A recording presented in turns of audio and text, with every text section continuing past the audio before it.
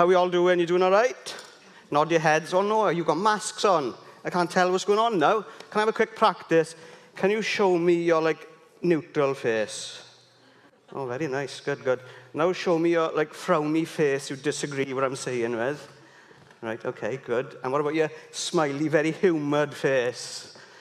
Exactly the same timing for all three. Well done. Right, this is going to be hard. Right then, everyone, welcome at home. It's great to be here with you. Hope you're sitting comfortably. And I don't know about you, but I had the advantage as a young person. I was the oldest sibling in my family. And there's this unwritten code that you can really mock your younger siblings. It's a great strength to have in life. And I got two younger brothers. And my youngest, Alex, is about 7 years between us. And Shan and I, when we started first going out, we were only 14. So Alex was only 7 at the time, okay? And he'd always come out with these funny words. So Alex there is the one on the left with the Liverpool top on. There's me on the right. And then Sam in the middle after we had a little football game a few years ago. And Alex, he used to say some comical things when we were youngsters. And I remember as a small child, when your parents go, what noise does a cow do? Moo. What noise does a sheep do? Bah. What noise does a lamb do? Try and catch him out. He went, a lamb, a lamb, a lamb. And we still remind him of that. And he used to say loads of funny things. We asked him, when is your birthday? He shares the same birthday as you, Clywhan Dowie. June the 20th is what he said. And he used to have his favourite little pink pig. And he used to call it his Mig, because he couldn't say P when he was a youngster. And we used to throw his pig back and forth, me and my other brother. And he used to go, my Mig, give me my Mig. And obviously, we're in our 40s now. We've outgrown that childish history. Have we not? No, we haven't. We remind him very often. But the best one, okay, and I take a bit of pride in this one, is obviously when you're 14 or 15, you're in your peak physical condition, aren't you? And Alex said this one is very cute, and we remind him of this a lot. He went, when I grow up, I want to be like Adam. Muscles, good at running, and a beautiful girlfriend. Oh, it's cute, isn't it? So the beautiful girlfriend is my wife, Shan, of course, which is lovely. So we do remind Alex quite often about that. I know it's childish, isn't it? But anyway, but this beautiful girlfriend, which I love so much, okay, what about, what do we find beautiful in life? Do we appreciate beauty in a person, or in a place, or in a piece of art, or the countryside, a flowing river? What are the things we find beautiful in life? How about tiki-taka football? It's a thing of beauty. What about an organised cutlery drawer? Isn't that a thing of beauty?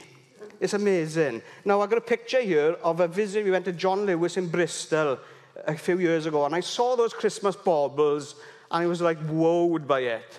The colours, the organisation. If I was to take anything away from it, it's the bronze-coloured baubles are a bit high, and the lime ones are a bit low, so they're not level. That was the only negative to it, okay?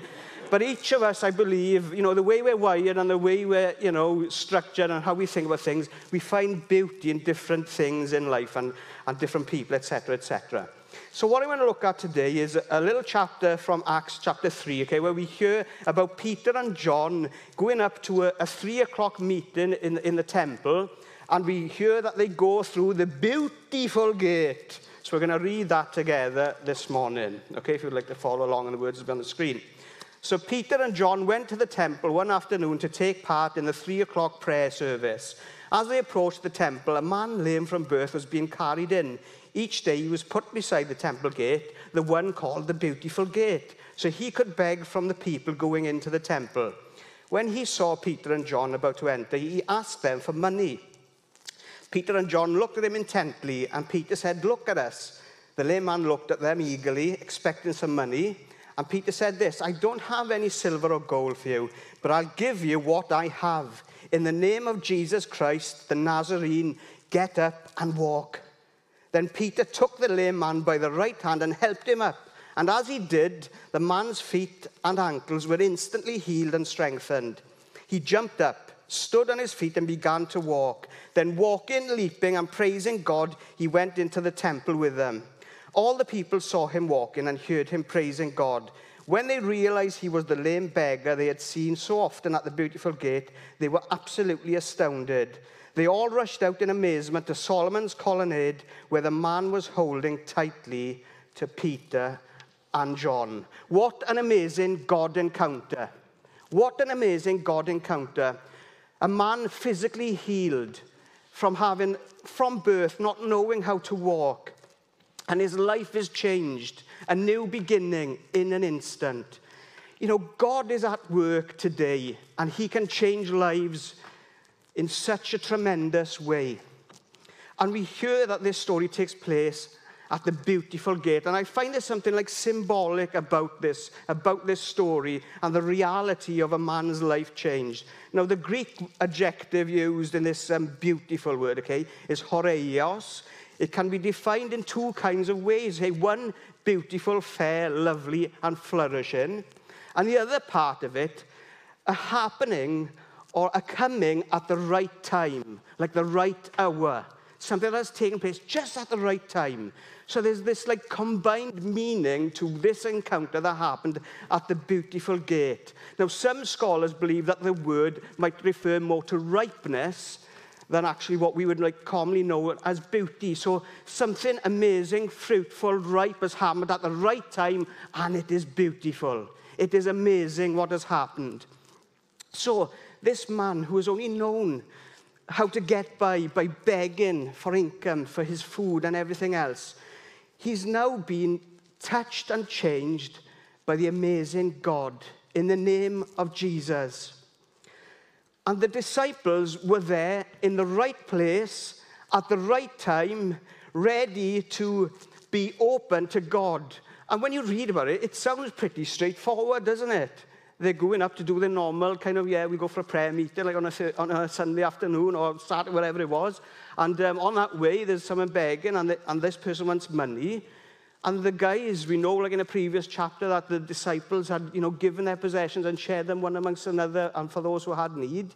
And now, that's all they had left in them, was doing the daily, but in the power of God, and in the openness of God, and in the faithfulness of their lives. And they reach out and they give something to this beggar that no like natural thing is going to change, but the instant impact of God into this man's life. And they just reached out in faith. And that would be a bit of a scary moment, wouldn't it, for us all, for us to like have that faith to help someone in a condition like that. But you know what? God does want to move in our lives. The disciples, the peoples, those at the time who were being changed by Jesus, everyone has that faith encounter where we can call upon the name of Jesus to see people healed, changed, and transformed in their lives. And it is a fantastic thing. And when we have a word, or when we have something that can bring change into someone's life, do you know what? Sometimes it could happen just in a day-to-day. But that time and that place could be just the right time to speak out. Just the right time to bring hope to someone's life. Just the right time where someone has got to the edge and they can't go on anymore. Something of God will bring something amazing into their lives. And this is so important for us to grasp hold of as people of faith and of those who have been changed by Jesus, that within us we have a life-changing, transforming word, experience, life, within us, and we can bring that into those who don't know him yet. Going back just 1 or 2 years ago when we did the mission to Wales, where we went out as churches in the locality and throughout Wales, into the streets and into the city centres and the towns and the villages throughout Wales. And we were like going out and just sharing an easy word with people that, God is alive, and, how would you feel about, what do you think about God and about heaven and this kind of thing. And there was lots of amazing experiences where people heard things for the first time or were prayed for the first time, but there was lots of interesting things that happened as well. Now, Laura Bates, who got married here just a couple of weeks ago, who is now Laura Augustin, her and I went out on the streets together, praying for people, etc., etc., and we went across this one moment where we were coming back all to meet together and share about what happened during the day. And we went and walked past Waterstones in Swansea city centre. And there's a little picture of it there. And just down on the left-hand side there was a gentleman selling The Big Issue. And as Laura and I were walking past, literally as we were there, he got up off the ground, because he was sitting down at the time, and he went, whoa, like that with his back. And it kind of captured our attention. So Laura and I went over. I said, oh, hi, how's it going? We're just on the street today, da-da-da. Would you like us to pray for you? Because you've got a problem with your back and things. And he was like, yeah, we'll pray for your back. So we prayed for his back, and we spoke to him a bit about, who Jesus is. And we were asking him, about faith and where he was in all of that. And, it made an instant impact in his life. He felt better. But the more interesting thing is like a spiritual part of his life kind of went kaboom and opened up. And, now he goes to churches and, he's found like a place of faith in his experience in life. And it's been an interesting journey. But what I want to just pick up on there is like you're just getting on your day-to-day basis, and then you see like a need or something where we could bring something, of a positive nature and something that God can do and bring change to someone's life and experience. So you're going along your life, aren't you? Your 20s, 30s, 40s, 50s, etc. And all of a sudden, God can make a huge impact in that experience and in that journey. It says this in Proverbs 15:23, a person finds joy in giving an apt reply, and how good is a timely word. I don't know about you, but if ever you've experienced being like in a situation and all of a sudden like a friend phones up or somebody texts you, or I was thinking about, how was your day, how are things going, and you have this conversation. Have you ever experienced where someone has just spoken to you just at the right time? Just, the right encouragement has come along just at the right time, or something that helps us in our thinking or in our situation, or takes our kind of mind off that focus situation and helps us see the bigger picture. Let's be a people who can speak out words of encouragement, bring something new, something that can help people, that can bring, help and healing. And this is true about, bringing this message of salvation. And it is true about bringing a word of encouragement into people's lives. And it is true about bringing a word that brings care into people's thinking. And it is true about friendship, that as we communicate, as we show love and express words of care and compassion and encouragement to one another, that really does help in life, and it is so important to do that. So that's one little thing we can learn from Peter and John's experience here of going up to the temple. So the next thing that I wanted to look at and consider is, Peter and John, they were men, they were just men, human beings, with their failings and everything else, okay? But they stood in a place of faith and authority in Jesus' name. And that is something we can be encouraged by today, that in our walk in life, none of us are the perfect human being. We look to live our lives like Jesus and ask God to mature us and develop our characters and strengthen us along the way. But I don't know about you, but I certainly experience slip-ups from time to time and, attitudes that creep in and all the rest of it. But God still wants to use us as we're developing our characters, as we're stepping out in faith. God still wants to do amazing things in and through our lives. So we don't ever have to feel like we don't qualify to pray for someone, or we don't qualify to encourage someone. Now, Peter says this, which I find interesting. I don't have any silver or gold for you, but I'll give you what I have. In the name of Jesus Christ the Nazarene, get up and walk. So what is interesting here is this beautiful gate, okay, is in a position where, and the culture at the time, people would give alms, okay, which is like a charitable giving. It was part of the Jewish faith to give charitably, to give money, to give food, to give other donations to those in poverty and in need. So, anyone who was looking to be begging or getting some sort of income because of their difficult situation, this would be the right place to be, to receive some sort of monetary benefit. So I suppose Peter and John's kind of response to this chap was very, very different. And to say, silver or gold I have not, but what I do have I give to you, is such, you kind of feel the depth of it, don't you? You feel the depth of their warmth and their care, and that, like, their financial background or situation or standing in society, that wasn't in the mix at all. They were only interested in bringing care and compassion and healing into this person's life. So there was a power and an anointing of God that they delved into. And it was far more life-changing than what temporary wealth can bring. So what they were bringing to this man was a life-changing. It was like day one he was going to be able to walk and to be able to express himself in a way where he could go and, just live life a bit more normally. So they brought something that was a huge, huge difference. And in the book of Proverbs, it would have been around a few hundred years, of course, from the Old Testament. And, I don't know how much Peter and John would have known about, what was written in Proverbs. But I wonder if there was any familiarity with, like, Proverbs 16:16. I was reading this, like, a few weeks ago. And it says, it's how much better to get wisdom than gold, to get insight rather than silver. And this verse really struck me, because there's a certain encouragement here to get our priorities right, the right way around in life, that it's not the finances and the money and what we go for, when we go for work and all that, and, we need money to live on, of course.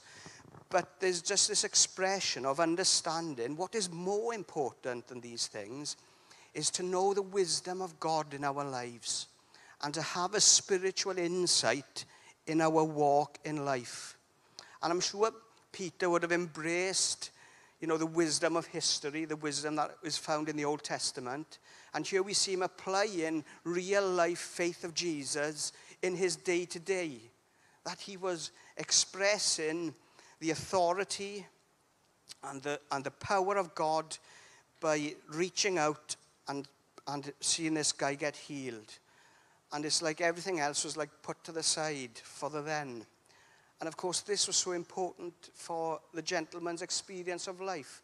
That thank goodness there was a faithful Christian, a faithful witness, a faithful person who was going out in the power of God, who could actually step out in faith and bring change and bring a message of hope and a message of healing. So I'm sure, that is such an amazing thing. And we read at the end, this guy is like hanging on to Peter and John because of what's just happened. And it is a brilliant thing. So learning from history, being strengthened from history, and seeing a real life faith in our day-to-day. And that is something we can take from Peter's and John's journey. And, this is a journey of discipleship as well. Because we understand, anyone in life will understand that no matter how much material wealth or how much money is in the bank or whatever, we know that doesn't bring happiness. We know that doesn't solve our problems and our issues. There's many rich people in the world who still have the day-to-day human, difficulties and upsets and, all this kind of stuff. So we know from that. But sure, I find this amazing, what it says in Proverbs about how much better it is to get wisdom than gold and insight rather than silver. So this is so important for us to know God's insight in life. So if I can just encourage us this morning with this second thing from this story, and it's the final thing, is to know God's insight in life, to know God's wisdom in life. When the challenges come along, we see what God wants to do in those situations. Now, the word for insight in this kind of verse here is like a Hebrew word, nahiru, and it means illumination or brighter, clearer. So we get God's insight. Things become clearer when we know God's insight into a particular situation. So it says in Psalm 119:105, your word is a lamp to guide my feet and a light for my path. So we can seek God for direction, for wisdom, and for guidance in our lives. So sometimes the world chucks things at us which kind of shadows or blocks out a God insight into something. No, let's be people who stand against that and see God's wisdom and God's insight into our situations and into our circumstances. And that is so important. So in our journey of life and the different things that go on, it kind of reminds me of this little thing that I went on when I was 19, okay? It's called Exercise Wasptail, and it was like a team building exercise, all right? Where we used to do it was like 3 nights out in the Brecon Beacons, and we did all these like team building things that my company sent a few of us on it.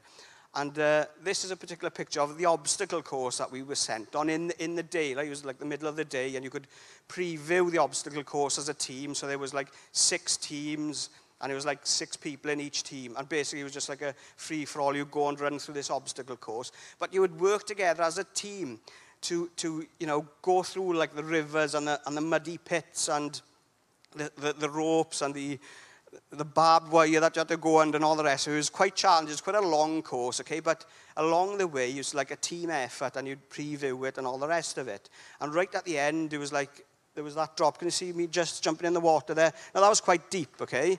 So, like, when you're a little bit nervous and you haven't got confidence as a youngster, I kind of said to the guys, look, listen, there's 2 things here with that river at the end, or that pit at the end. One, if we want to win, that means I'm going to need to get through there. And number 2, I'm going to die if I go in there. Okay, and that won't help, because it was very deep, and I'm rubbish at swimming, especially with clothes on like that. So, thankfully, there was like a tall fireman and a tall policeman, and a solicitor, actually, in our team, thank goodness, covered legally. I said, look, guys, can you please grab me when we jump in the water, or I'll be dead. All right, so the good thing about the story is we actually did win, and I didn't die. And they grabbed me by the collar, I remember it. I was so scared, I wouldn't believe. So anyway, we got out, won, which was brilliant. Now, that's in the daylight, okay? So you're going through obstacles and stuff, and you work together as a team in the daylight. Now, I want to tell you about another challenge that I face on a more regular basis, but it's in the pitch dark, okay? Now, I don't know if any of you at home may have experienced this, or you may have experienced it here, but going to the toilet in the middle of the night. Oh, my goodness. Okay, right. So again, I'm just going to explain the obstacle course in my house. I don't know if you've experienced a very busy time, like the laundry's built up, and there's like all things going on. You haven't had time to tidy up and all that. But from time to time, getting to this age now, sometimes you need to use the loo in the middle of the night without waking everybody up, okay? So basically, our house quite often turns into a health and safety disaster zone. All right, so you wake up in the middle of the night. The first thing is you find yourself perched on the edge of the bed, 6 inches on the edge of the bed, with your wife's knees in your back. So the first thing, when you wake up, is like, do I roll back into the bed so I don't fall out, or am I going to fall out?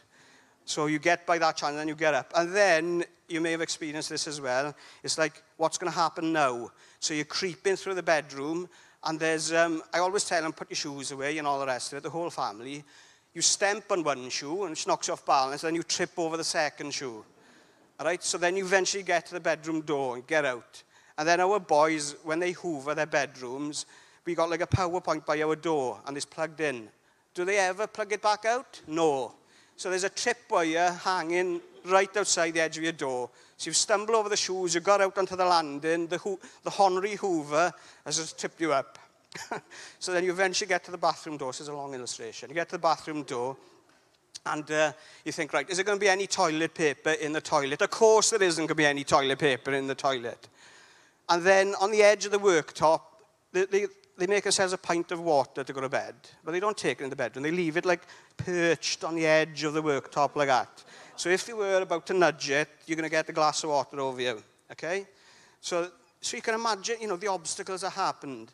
And if you've already managed to get over the mound of, damp towels on the floor, you've done well. And what I like to do then is just before going back to bed is give my face a little bit of a cool swish because it's been stressful going to the toilet. And then you do that, and then you reach out, you grab what you hope is a towel. Is it ever a towel? No. It's the old clothes from the day before from someone else to dry your face. Right. But anyway. Right, an obstacle course, Julian. And sometimes life can be a little bit like that. A bit of an obstacle course where we're stumbling around in the dark and we think it's going to be straightforward. But it's not. Things happen. There's some things which might come and trip us up. There are some things where you expect would be in place, but they're not. There are some things you just think are going to be easy and straightforward, but they take a bit of thinking. And when we know God and have his insight in life, and those obstacles come along, he helps us with wisdom. He helps us to make the right decisions to get by these obstacles and to get around them or to get through them or to move them out of the way. And that is godly insight, to be illuminated, that things are brought out into the daylight. And sometimes, the darkness and the things we stumble over can really hinder us in our life. But, God wants to help us in this journey of life that we're in.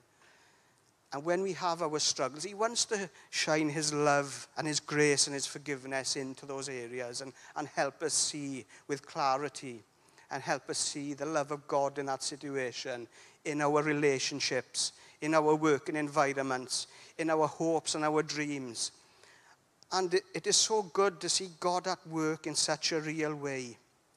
So this morning, if we can remember to pursue godly insight and godly wisdom in life as the key things, not the pursuit of gold and silver. And I know a lot of this is like, straightforward kind of things, but to know God's love and to know that he cares for us and wants to help us in that life journey, obstacles and all. I love this verse from Proverbs 3, 5-6. Trust in the Lord with all your heart and lean not on your own understanding. In all your ways submit to him, and he will make your path straight. Now, trust is a heart issue, isn't it? And when we lean on something, we put our full weight on it, don't we?